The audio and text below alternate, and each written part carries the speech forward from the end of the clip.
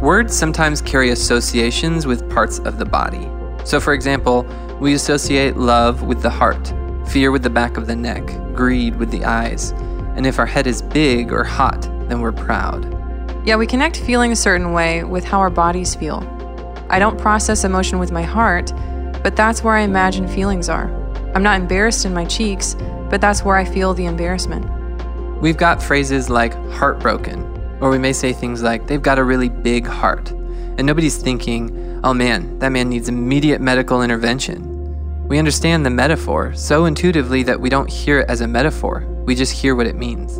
Honestly, it seems kind of random that we chose the heart to be the embodied center of love and kindness. Yeah, I would have linked the heart with the emotion of fear, if anything, since you can feel your heart pound when you're afraid. That's a good point, and it illustrates how our associations are sometimes kind of subjective and cultural. We could have drawn the connections differently, and the Israelites didn't always draw the connections in the same places we do. For example, to be angry in their culture was connected to a person's nose. They would say your nose was hot to describe you as angry. Their word compassion was also linked to the body, but not to the heart. In Hebrew and Greek, the word compassion was imagined and experienced as a feeling in the womb and guts. The word was rakhum.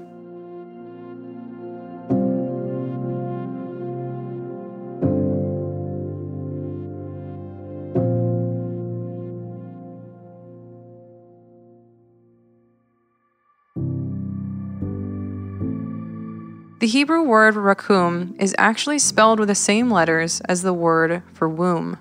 And that's a great picture of compassion for 3 reasons. First, it invokes the idea of real depth. Some of the deepest emotions a mother ever feels are connected to her womb. In Genesis 43, we get this idea. This guy named Joseph had been completely betrayed by his brothers, sold into slavery by them, but Joseph actually ended up becoming basically the prime minister of the Egyptian empire during a famine. Yeah, his brothers came to Egypt looking for food, and they didn't realize they were asking for food from their long-lost brother. Through an elaborate test, Joseph sees that they weren't the same people who had sold him into slavery. They had changed.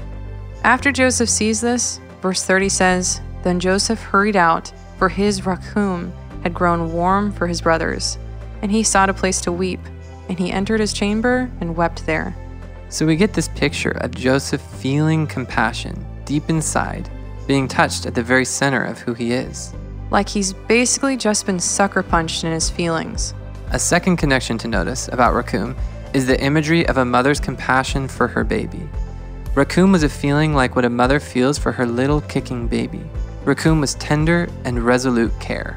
In Psalm 103:13, it actually says, "As a father shows rakhum to his children, so the Lord shows rakhum to those who fear him." And in Isaiah 46:3, the Lord says, "Listen to me, O house of Jacob, all the remnant of the house of Israel, who have been born by me from before your birth, carried from the womb." So God actually uses the metaphor of a pregnant mother to describe his compassion for his children. The way a mother cherishes and gives health in her body to her children, that's how the Lord feels about us. Yeah, and consider the physical toll that having a baby requires. There's a real cost to it. Yeah, we have to take special daily vitamins, nausea in the first trimester, sleeplessness, growing discomfort, and then labor itself, followed by weeks of recovery. Even after labor, the baby still has to nurse and a mother has to heal. I remember my physical therapist telling me that I wasn't supposed to walk more than 5 minutes total each day for the first 2 weeks. Between the pregnancy, labor, recovery, and nursing, a mother's body really doesn't belong to herself for a solid 2 years. There's a real self-sacrifice, a mother giving up comfort and health for the life of her baby. But the cost is counted as nothing because of the joy that comes with the child.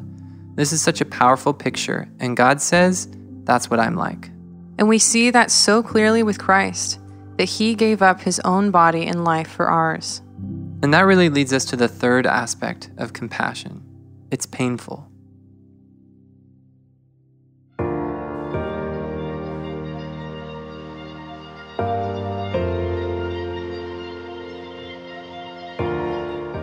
So rakhum means womby compassion, but it also means guts. And the Greek word splachnizomai carries a really visceral image of the intestines. Probably not going to see intestines on many Valentine's Day cards. Very true. It sounds gross, but as with the Hebrew connection to the womb, the Greek connection to the guts offers us a really insightful picture. Kaylee, when are you most aware of your intestines? What does that feel like? Well, there are two main times. The first is when I eat Taco Bell. Yeah, that's really gross. Yes, Taco Bell is not a sponsor.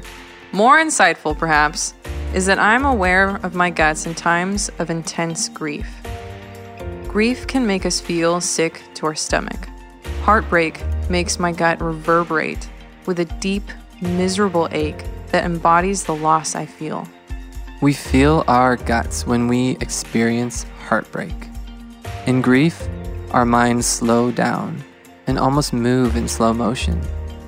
Meanwhile, our gut feels like it's imploding, like we're being pulled down into a void. That feeling, that anxiety, that sorrow becomes physical pain. That's how God feels towards those who suffer. Our suffering doesn't just cause us pain, it causes Him pain. And this gets so weighty and practical. When we suffer, we often blame God as if He's hurting us, when in reality, our suffering is as much His as ours. God, in His compassion, joins into our sorrows. We are all familiar with the command to rejoice with those who rejoice and mourn with those who mourn. But there's this profound hint in that passage. God tells us to mourn with those who mourn, because that's what He is already doing. Love always causes the pains of the object to be felt as its own, and God's love is the deepest of all.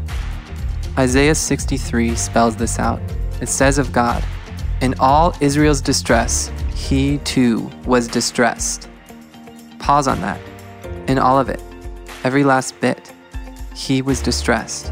That's why David could say that he had sinned against the Lord alone when he oppressed Bathsheba and Uriah. That's why Jesus says, "Whatever you do to the least of these, you do to me." God tells us to mourn with those who mourn, and that command itself tells us something about what compassion looks like, what God looks like. God is full of compassion. He feels the suffering of His beloved as His own. Oh, listener, you who mourn, beloved, your grief is felt by God as an imploding sting in His gut. He grieves with you. God feels our pain at multiple levels. First, as we've said, God feels our pain through His loving empathy. His love for us connects Him to our pain. But it's more than just that. God also dwells in us through His Spirit, knows our very thoughts, communes with our spirit. That's the argument Paul makes in 1 Corinthians 6 when he says that Christians should avoid sexual immorality. He argues, God's Spirit is in you. You are God's temple. Don't bring the shame of sexual sin into the very temple of God. He says, "Shall I then take the members of Christ and unite them with a prostitute? Never." This is a scary thought when it comes to our sin, but the other side of the coin is beautiful. God is right there with us in our pain and grief.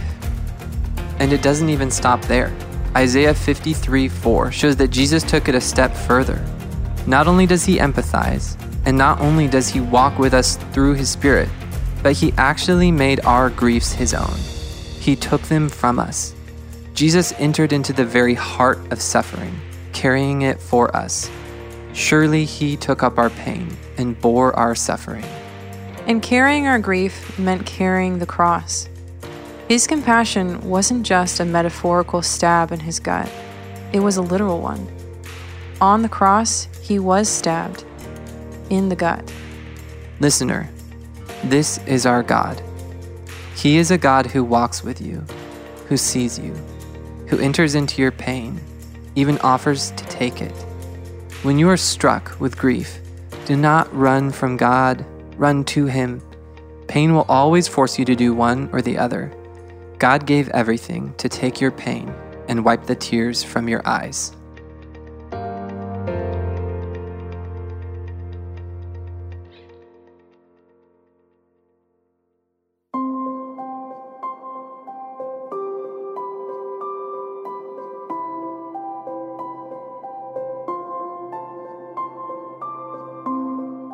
When Jesus gave the famous story of the prodigal son in Luke 15, he used splachnizomai to describe the father.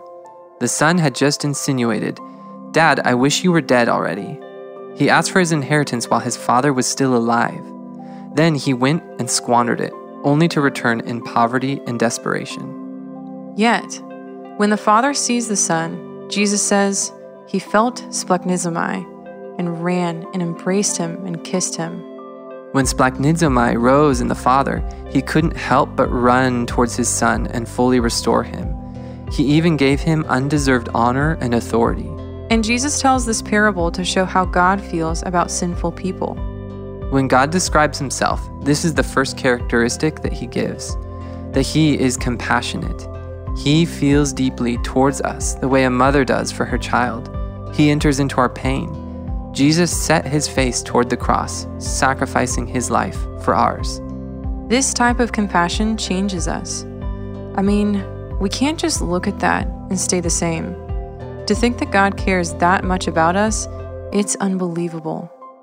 God invites us to be like him, to be conduits of his compassion to the people around us.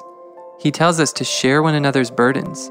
We're supposed to share with anyone who has a need, to be the hands and feet of Jesus, loving the least, the last, the lost, the prodigal. Jesus' compassion often moved him to interrupt his plans and take action to heal and restore. And when God says to mourn with those who mourn, he is really telling us to join him because he's already there, mourning with those who mourn. I sometimes feel pity, but I don't usually want to empathize so deeply that I join the suffering of others. That's a real challenge. God invites us to feel this deep, visceral, sometimes even painful compassion for others. He invites us to move towards those who suffer, to empathize, and where possible, to be his hands and feet, showing love and restoring the lost. We'll leave with a quote from Psalm 78, verse 38. Yet he, being rakhum, atoned for their iniquity and did not destroy them. He restrained his anger often and did not stir up all of his wrath.